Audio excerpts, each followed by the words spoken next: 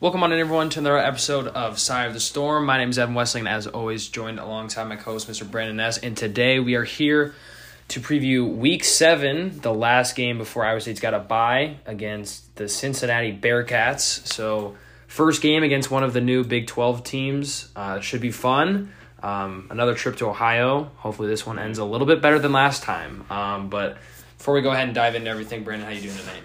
Well, the trip to Ohio couldn't be much worse. It's very true.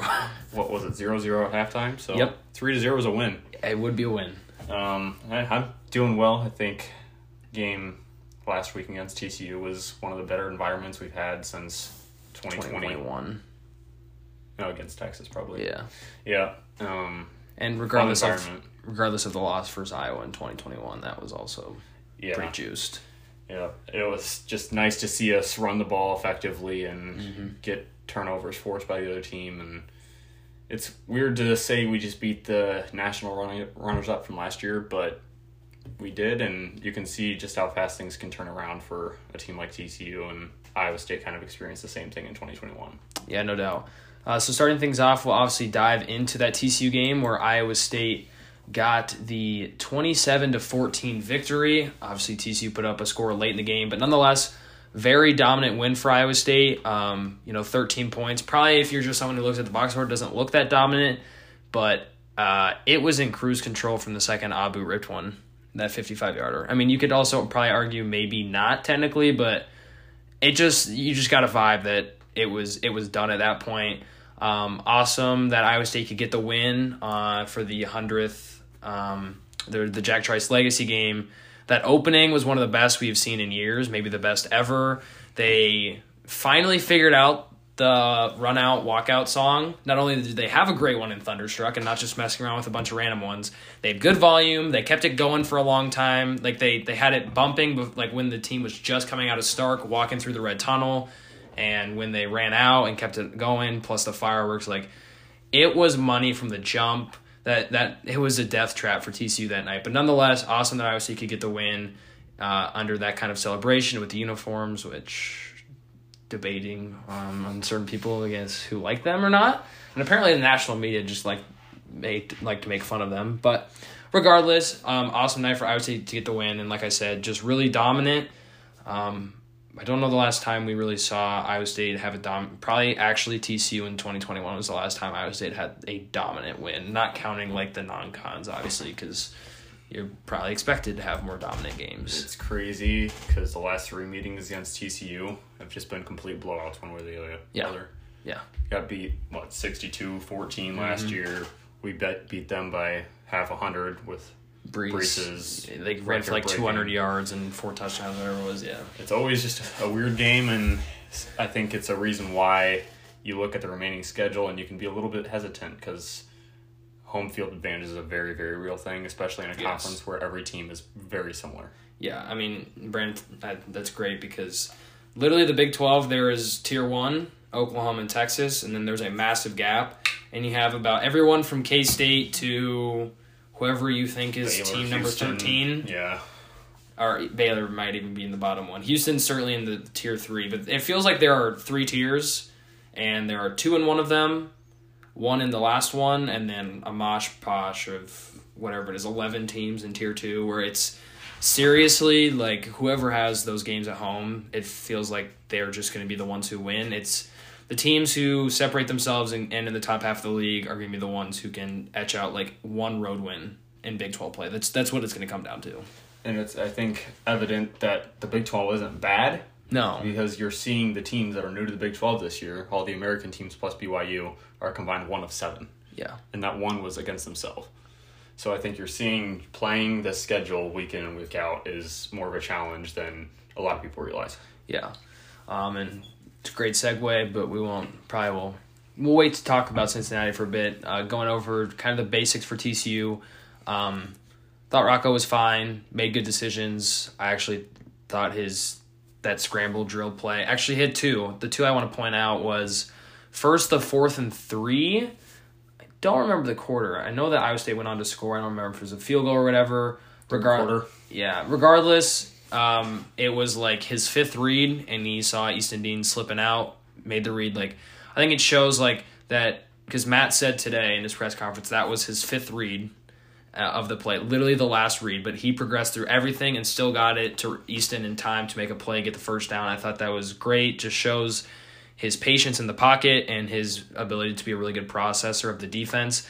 Second thing, again, to Easton Dean was just that he extended a play, kind of backyard football, not like crazy, but, just extending a play and rolling out to his right, not a complete crossbody by any means, but throws it to the back shoulder of Dean, goes by multiple defenders. Like, those are the 2 plays that just really stuck out for me. Rocco didn't do anything to hurt them, but you could tell Iowa State was clearly leaning on the running game, and it worked really well. Eli Sanders was great, 16 carries, 99 yards, and a touchdown. Abu Sama, 6 for 59, mainly highlighted, obviously, by the one rip of 55. There was a great hole, but it shows you the elite speed he has. Cartavius Norton, 10 carries, 47 yards. Again, sucks for him. He's still battling an injury. Carson Hansen had 2 carries, but I think regardless, Iowa State's running back room is certainly starting to take shape. If you guys have been listening to this, you know my thoughts on the running backs. You know who I want to be the running back of the future, but I think it's pretty clear right now who Campbell and company love, and that's Eli Sanders, and I don't blame them because he's not as fast as Abu, but he still has really high-end speed. But he's been the guy that has proven to put his head down and get the yard. And at the beginning of the year, that's exactly what Matt said. They are looking for the guy who is going to get the yard on short down and distance, and Sanders has no problem putting his head down, pushing the pile. He's done a really good job bouncing outside, and as I said, he's got good speed. Again, to wrap his things off, I already said his stat line, but 6.2 yards per carry on 16 carries. Give credit to the O-line as well, but Sanders is certainly the head of this running back room at this point. I think it's almost completely the offensive line related in this game. Offensive line and tight ends. I think you could make a pretty good case that Easton Dean was the player of the game. Yeah. He had a really good game receiving-wise. Really good game as in 3 catches, but they were all big catches. He got open when he needed to be open. And then just run blocking. That's all this team is going to come down to, whether they make a bowl game or not. If they run for 15 yards on the ground, they're going to make a bowl game. Yeah. But running back wise, I think everybody brings something different to the table, which we knew coming into the year as well. Hansen is definitely your 3rd down and long pass blocking guy, which is pass pro or slipping out of the backfield, right? And that's big out of a freshman. You don't usually see that. Norton's back from injury now. I think he's 100%, if not very close.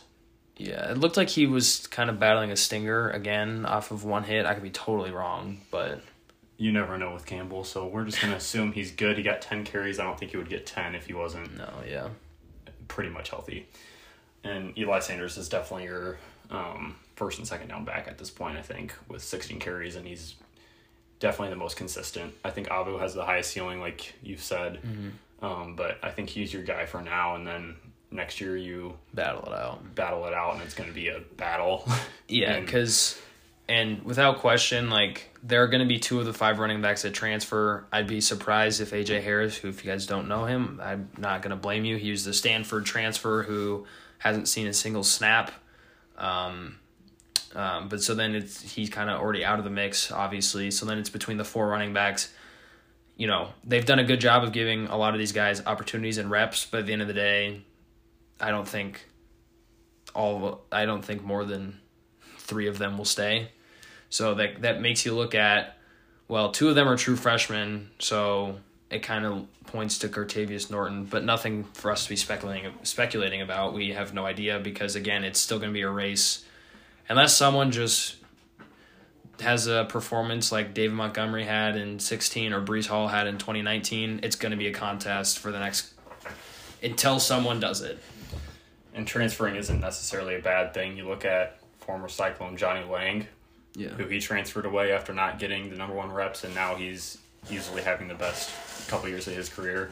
So, I mean, you look at a situation like that, even Jairell Brock, I mean, there's outside forces on that one, but not playing for 3 years with the number 1s and then your career essentially ending after 1 year is another reason why people transfer. So, I would agree that at least 1 would likely go, just looking at history in the past of every sport, every position. That's just kind of how it goes.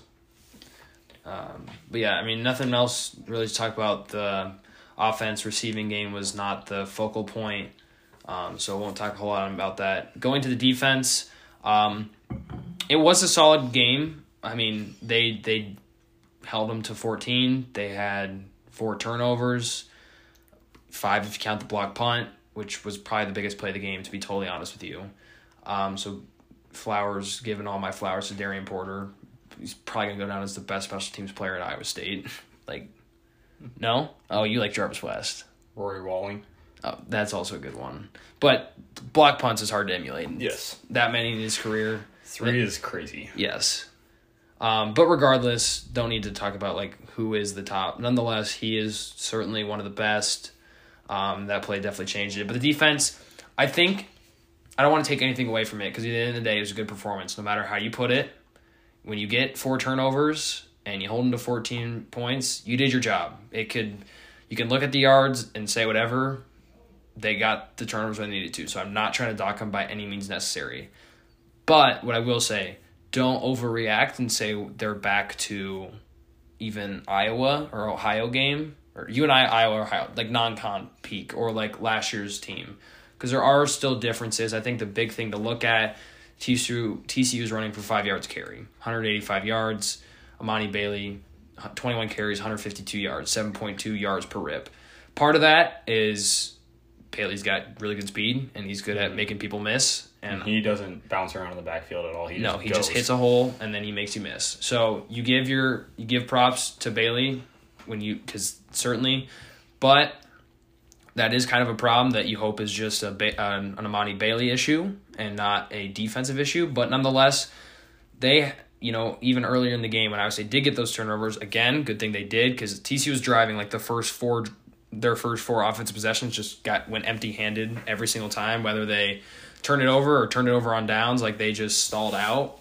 But that's one thing I would look at. Their pass defense is really good.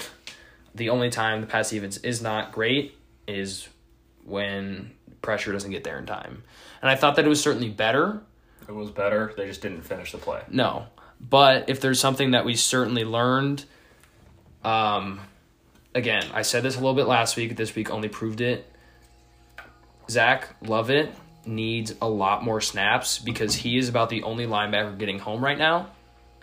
Between him and the occasional safety blitz, there's not anybody who is sacking the quarterback. J.R. Singleton, I think, has 2 on the year, but I don't think Onyedem has one. Maybe he has one. I don't think Dom has one. I don't think Joey has one. I guess Caleb Bacon's got there. But there's really not a lot of guys right now who are getting home to the quarterback. Lovett is doing it consistently over the past 2 weeks. And so he's a guy, I think, when you really, again, need more pressure. I've been talking about Ike, or Ikena Ezeagu. That's just Ike's his nickname. I think he's a guy that gives you that Will McDonald-esque type of player in a sense where he has that agility and he's got the ability to bat balls down to the line of scrimmage. He's got the quicker get-off. I think they need to work in some of the guys who can get home fast because that's kind of the issue right now is you do see improvement, and a lot of that is the defensive line has time to get home because of the secondary. And when most of your D-line is power rushers, you're going to need time, so it kind of works. But that's where they need to do a better job of finishing. But I also think down the line, and you saw when you have a guy like Dylan Gabriel, when he does not take that long to throw, that's where the defense gets in trouble because the pressure's not there. So that I think the run defense and pressure is still a bit of an issue going forward. But I don't want to dock the defense. Incredible day overall, mainly by the secondary. Bo Freeler, amazing game from him. I think it was, 11 tackles, 2 interceptions, a pass deflection. Just, Bo was awesome. I think when you're looking at the defense, really the only problem was tackling, and that can be both pressure-wise and just open field tackling. TCU always has speed. Yeah. I think that was a lot of the problem was just bad angles. You're used to playing Oklahoma State and Ohio and Iowa, and they usually just don't have the athletes. And now you move into Ohio and TCU, and those are the 2 games where you just didn't tackle well in open space. But I don't think it's too big of an issue going forward. The one thing with pass rush, and it was better, but I still don't think we have a guy that can win a one-on-one matchup consistently. It seems like whenever you get a sack, it's untouched, and they just get to the quarterback right away. So I think that's kind of why they went away from a lot of the 5- and 6-man blitzes. is because it wasn't working regardless. And So if you're going to blitz, you might as well either go all out or sit back in coverage and hope you have a one quarterback injury, which we had on Saturday, which played into 14 points. Yep. Or a quarterback that we'll face on Saturday that makes a lot of mistakes. Yep.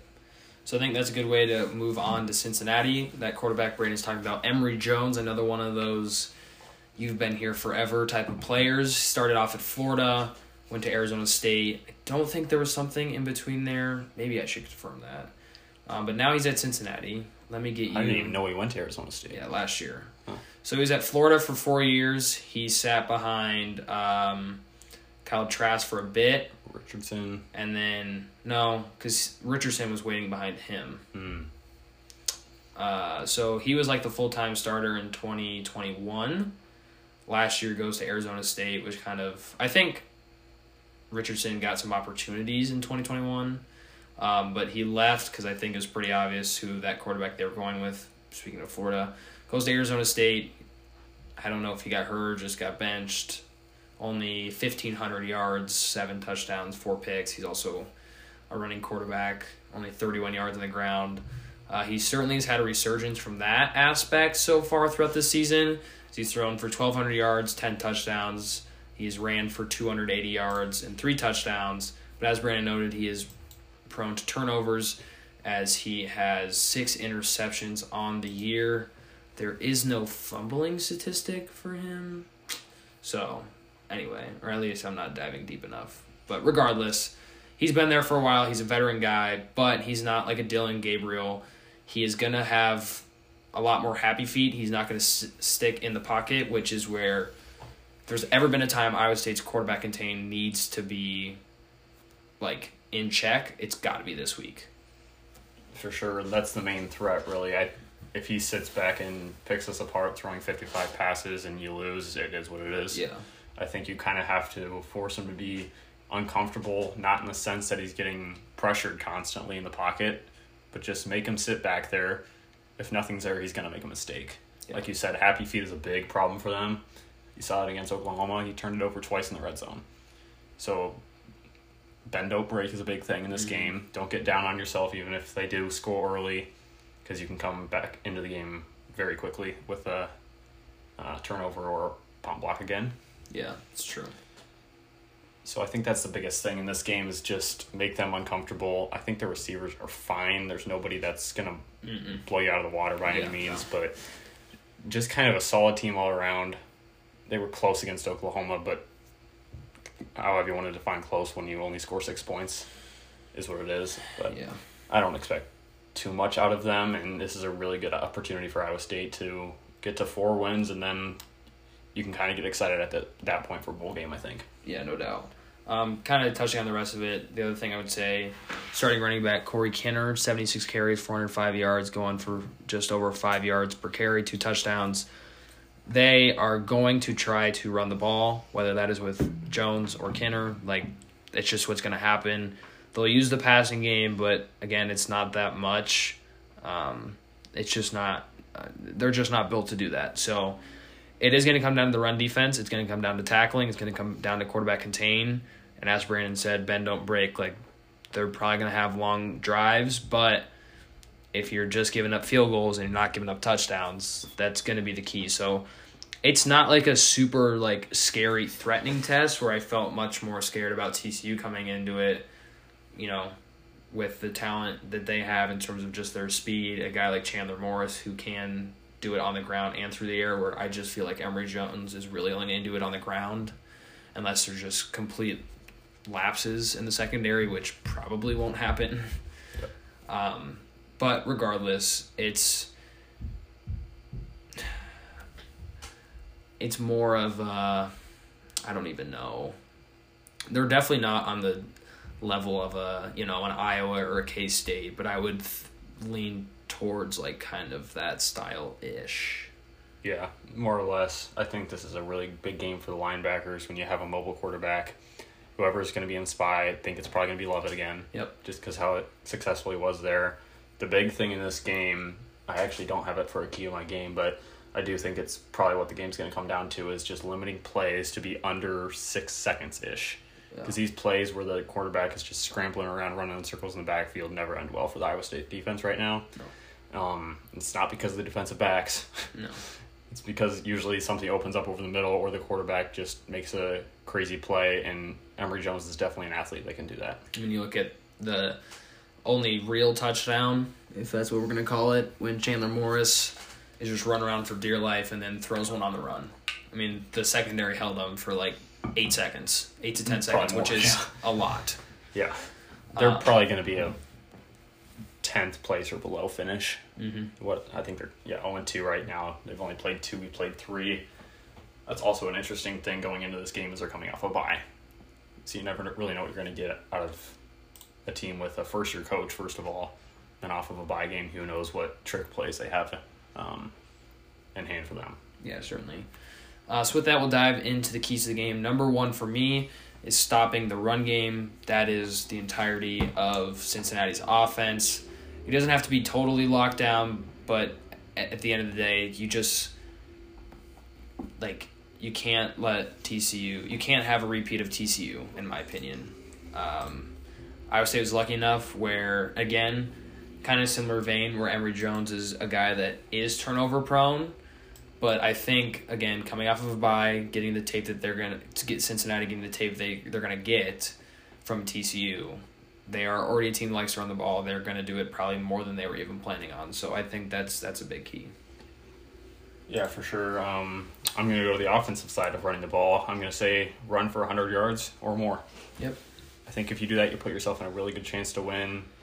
We're kind of in a hybrid of what we used to be offensively in the air raid that we were kind of joking about for a couple games. Yep. Last week was very much last week actually felt more similar to pre-Oklahoma State. Not as bad, obviously, but most of the past game, too, was a lot of slants, out routes. It wasn't... And they did have their wrinkles, which shows where they're in kind of that middle way, but it did feel more like not what we saw against Oklahoma State and Oklahoma. I think the big thing is they're actually adjusting now. Because the run game was working against TCU, they're going to continue to go to that and play that style that we have seen for the last 5 years under Campbell. Yep. But if it's not working after a quarter and a half, you probably have to abandon it and go back to something more like we saw against Oklahoma. But I do think running the ball is going to make a big difference either way they go. Yep. My second thing, and this honestly is pretty much the same thing as my first key, containing Emory Jones. And most of this is both don't have lapses and quarterback contain where you just lose contain in a pass rush and it's 3rd and 9 and there is nobody on either side of the field because you lost contain and he can easily go out. I mean, I look at the Ohio game. Their offense didn't do anything the entire game, but what extended drives was Rourke ripped off anywhere from 7 to 12-yard runs on 3rd and 8s just because their Iowa State lost contain. And not only is it important to keep him from running for first downs, but you saw a glimpse of what Chandler Morris could do when there was lapse in contain and he was able to outrun the defense. He did what he does best, and that's being a playmaker on the run. It's the same thing with Emory Jones. There's a chance that those can lead to turnovers, like it did for Chandler Morris. It's an eerie, similar quarterback. I think Chandler Jones is much better than Emory Jones, but they're both pretty similar. And I think you'll see quarterbacks that can move the rest of the season. I think Shapen's the only one that's probably not going to be trying to run a ton, especially coming off an injury. But, I mean, you look at Kansas. If it's Daniels or Bean, either one, going to do right? It. BYU, I haven't watched enough of BYU to know, but they Keaton usually Slovis, do. Yeah. So probably not. Probably not a ton. Probably similar to Shapen. He can get it done if he needs to. And then Ewers, and if Kansas State's quarterback is back, he'll be running around as well. So that's something that you're going to have to be better at right away, and they've already showed progress there. My second key of the game is pretty simple. Win the turnover battle. If you win the turnover battle 4-0 or 5-0 again, you're going to win. Yeah, simple as that. Only thing is, you can't replicate that. Nope. They're likely never going to get 4 picks in a game for probably another year. So a lot longer than that. I don't know the last time Iowa State had that many turnovers. It was 2016 against San Jose State. Yeah, so... I don't remember anything from that game, but... The debut of the Grays. Oh, boy. Yeah, if you win the turnover battle, you put yourself in a good position, I think. Certainly. On the road, let's see, Ohio, you threw 2 picks inside of your own 50. Yeah. So. Lost by 3. Yeah, so it's just crucial for Iowa State to be on the right side of the turnover battle. Yeah, my last thing is winning the run game. All 3 of my keys are related. I could have said it in one. This is, again, kind of what Brandon's first key was, going back to the offense. Again, obviously he's got to be able to win the run game offensively, because I do think that what you saw last week, they will have these wrinkles, because they now have the capability to use these wrinkles because they essentially had 2 weeks to test those things out because the run game was non-existent. But the offensive line has gotten better. I think a part of that is rotating in new guys and potentially just them gelling or figuring out how to make it easier to run the ball in terms of using the pass game. But when you talk about plugging like guys going in, Brennan Black, first it was Triber replaces Daryl Simmons, and that turned into true freshman Brennan Black replacing Triber and Simmons essentially, so jumping 2 guys. Jake Remsburg is cleared to come back. I don't think you'll see much of him, but down the line, I wouldn't be shocked if he takes a spot of Neal. I don't know if that means Tyler Miller goes back to left tackle, because last year's offensive line was Tyler Miller at left tackle, Hufford at left guard, obviously Trevor Downing at center, but just plug-and-play Boniface. Right guard was Simmons, Brendan Blackheart had jumped him, and Remsburg was at right tackle. So I don't know if they'll go back to that, and then you essentially just have new center, new right guard. But regardless, he'll be back. Just the main point, like, obviously winning the turnover battle is also super important, but I did all 3 keys in the run game because you will win or lose this game on the ground on both sides of the ball, because that is what Cincinnati loves to do. If Matt and company are able to run the ball, we obviously know that's what they love to do as well. So it comes down to who is going to be the more physical team, in all honesty. Yep, and Remsburg being back is definitely an interesting wrinkle. Like you said, you're probably not going to see him start for sure. I'm guessing he'll get snaps. It's probably more of a snap count, but it's weird. I don't know how you do that with linemen.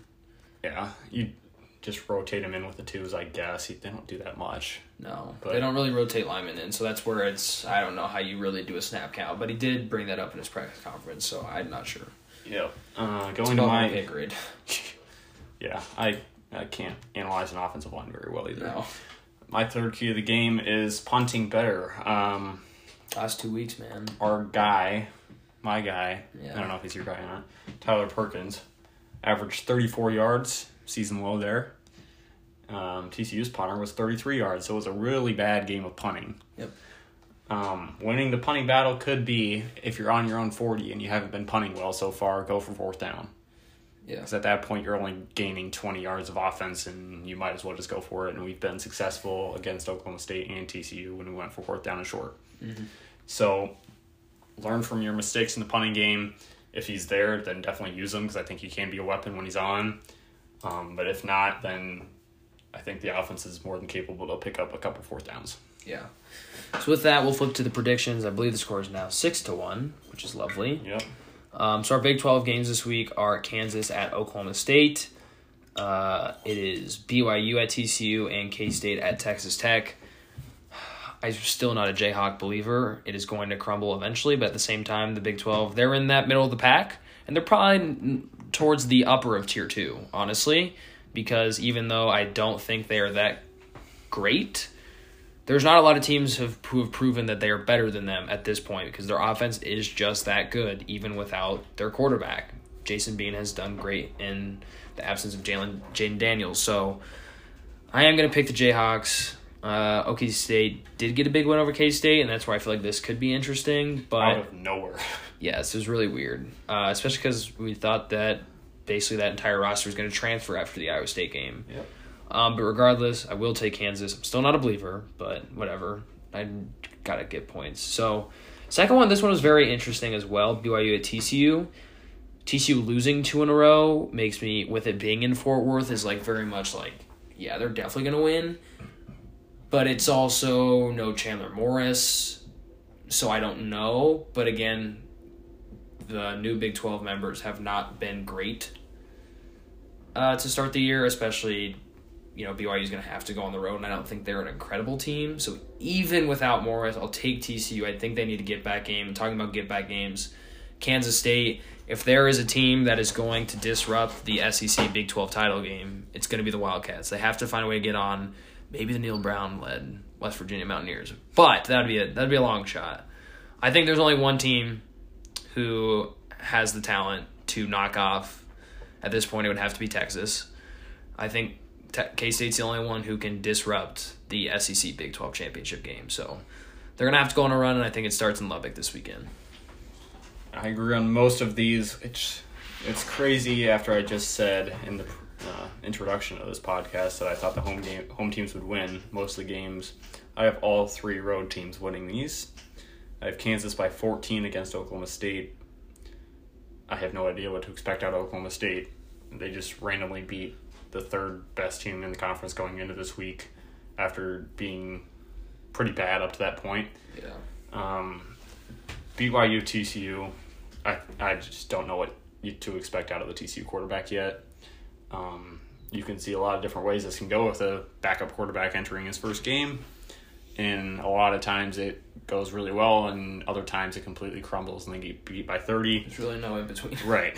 So I'm going to pick BYU here by 7, which would get them to 2-2 in the conference. So that's something you keep an eye on as well. They could be somebody in position to disrupt Oklahoma late in the year as they're their last road game in the Big 12. Yeah, actually, that weekend is very interesting because Oklahoma goes to BYU and Texas comes to us. So you're on upset alert. Yeah. That's really bad for both teams. Oklahoma playing BYU right before Bedlam, too? I think they actually play before that. Oh, do they? I think Bedlam's before BYU. I don't know. Rivalry week is just not a thing anymore, apparently. No. I'll pick Kansas State by 21. That will not be close. They're not losing 2 in a row. No. So with that, next one, Jersey. Listen, my favorite is all white, but if there's we talked about this a couple episodes ago, Iowa State's primary home should be red, red, white, and their primary road should be white, white, red. Give me the primary road uniforms. I'd be shocked if they wear red, white, red again, especially the last trip they had to Ohio. I just don't think it's going to be all white for whatever reason. I wouldn't complain. So I think there's only 2 options, and I'm going to go with the one that I like better than the other one. So white, white, red. Do they still have the chrome helmets?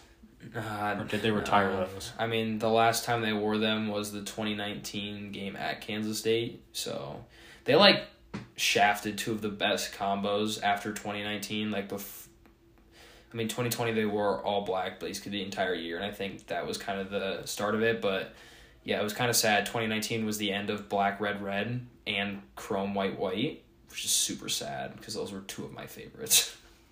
Yeah, I'm going red, white, right here. That's why I asked, because maybe we can throw a chrome in there. Not counting on it, but maybe. Yeah, that'd be great.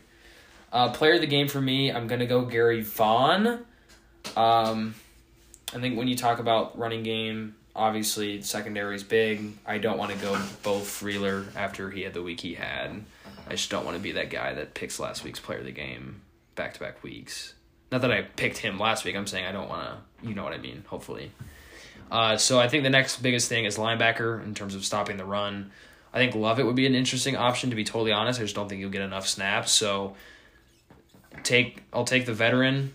I know Bo is the anchor of the defense, and from what Matt says, it sounds like he's the anchor of the entire team, which honestly I would not be that shocked.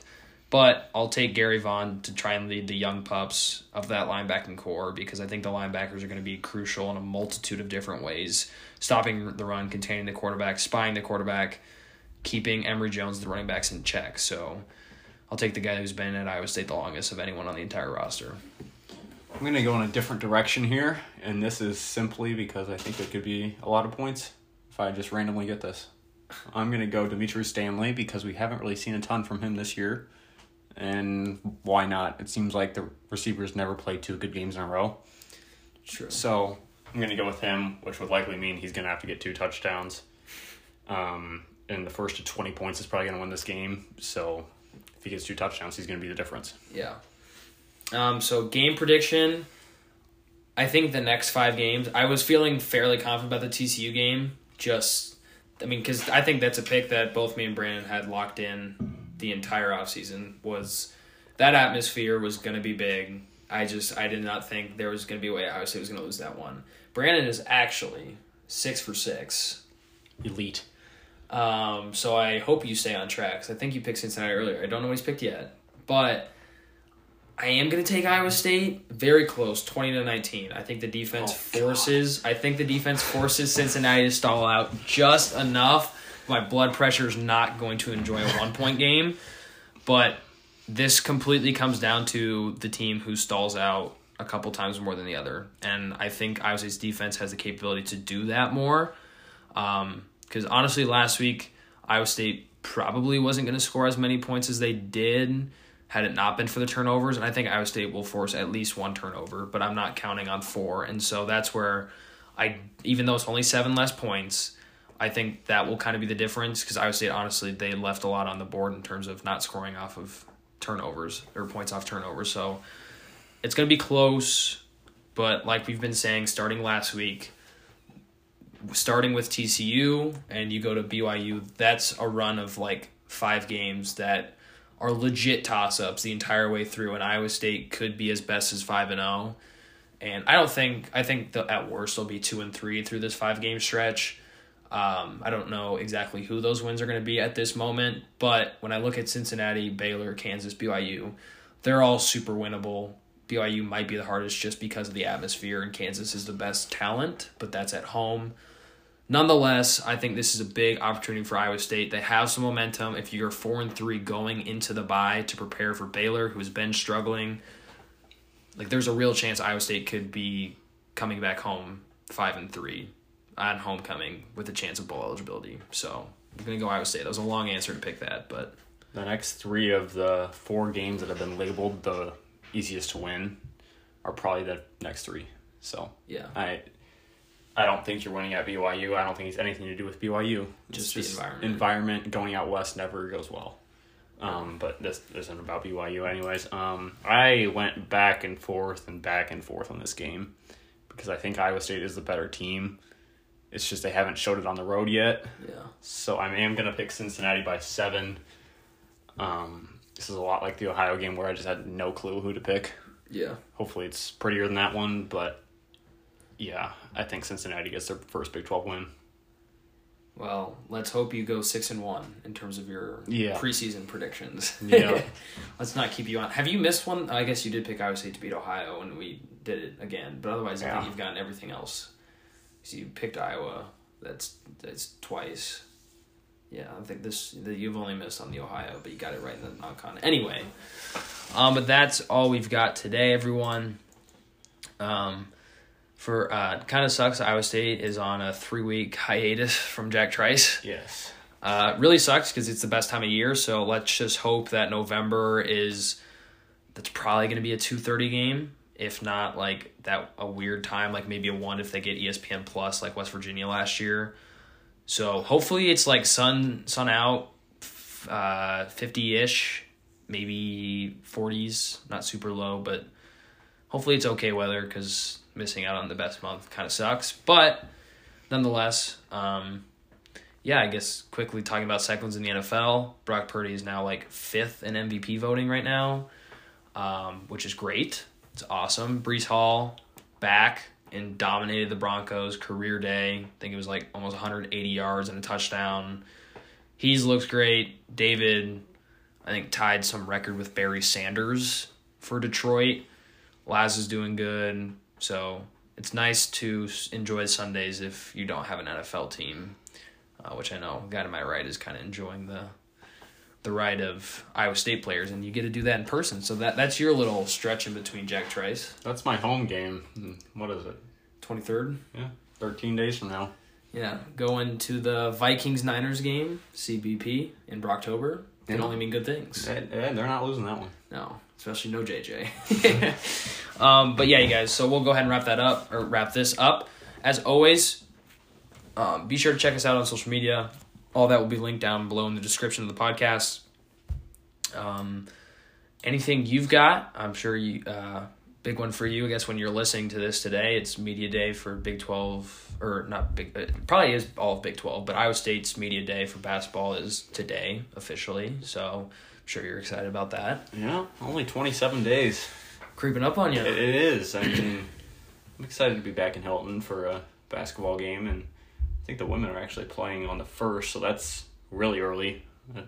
Borderline shouldn't be basketball season, but anyway, yeah, excited to be back for basketball. I think this team could be really interesting to watch early in the year, although their non-con is not very good, so people like you are probably not going to be super interested for the first couple months. But no, I mean, I'm skipping a handful of games to watch the Chargers. So. Yeah, it's hard to blame you there when they're playing roast beef Tech. And, yeah. All right, guys. Well, that will do it. Hopefully, Iowa State can come out with a win and be just over 500. Obviously, last year was a little bit different. Went 3-0 non-con, had a 4-game losing streak going into the bye. So, hopefully, it's other way around. Iowa State could be 3-1 going to the bye. Just think about that. Don't know if a lot of people thought that coming off of Ohio. I would say nobody thought that. Well, maybe me. I've been high on this team for a while. 3-1 though. Hey. Well, I stuck with the wins. I said that all those games were winnable. I stuck with them. Even after the Ohio game, I said I trusted Matt. I have proof. I'm just saying. Okay. I'll trust you on that. Anyway. All right, guys. That will go ahead and do it. Appreciate you all for listening. And we will see you next time. Roll clones, baby.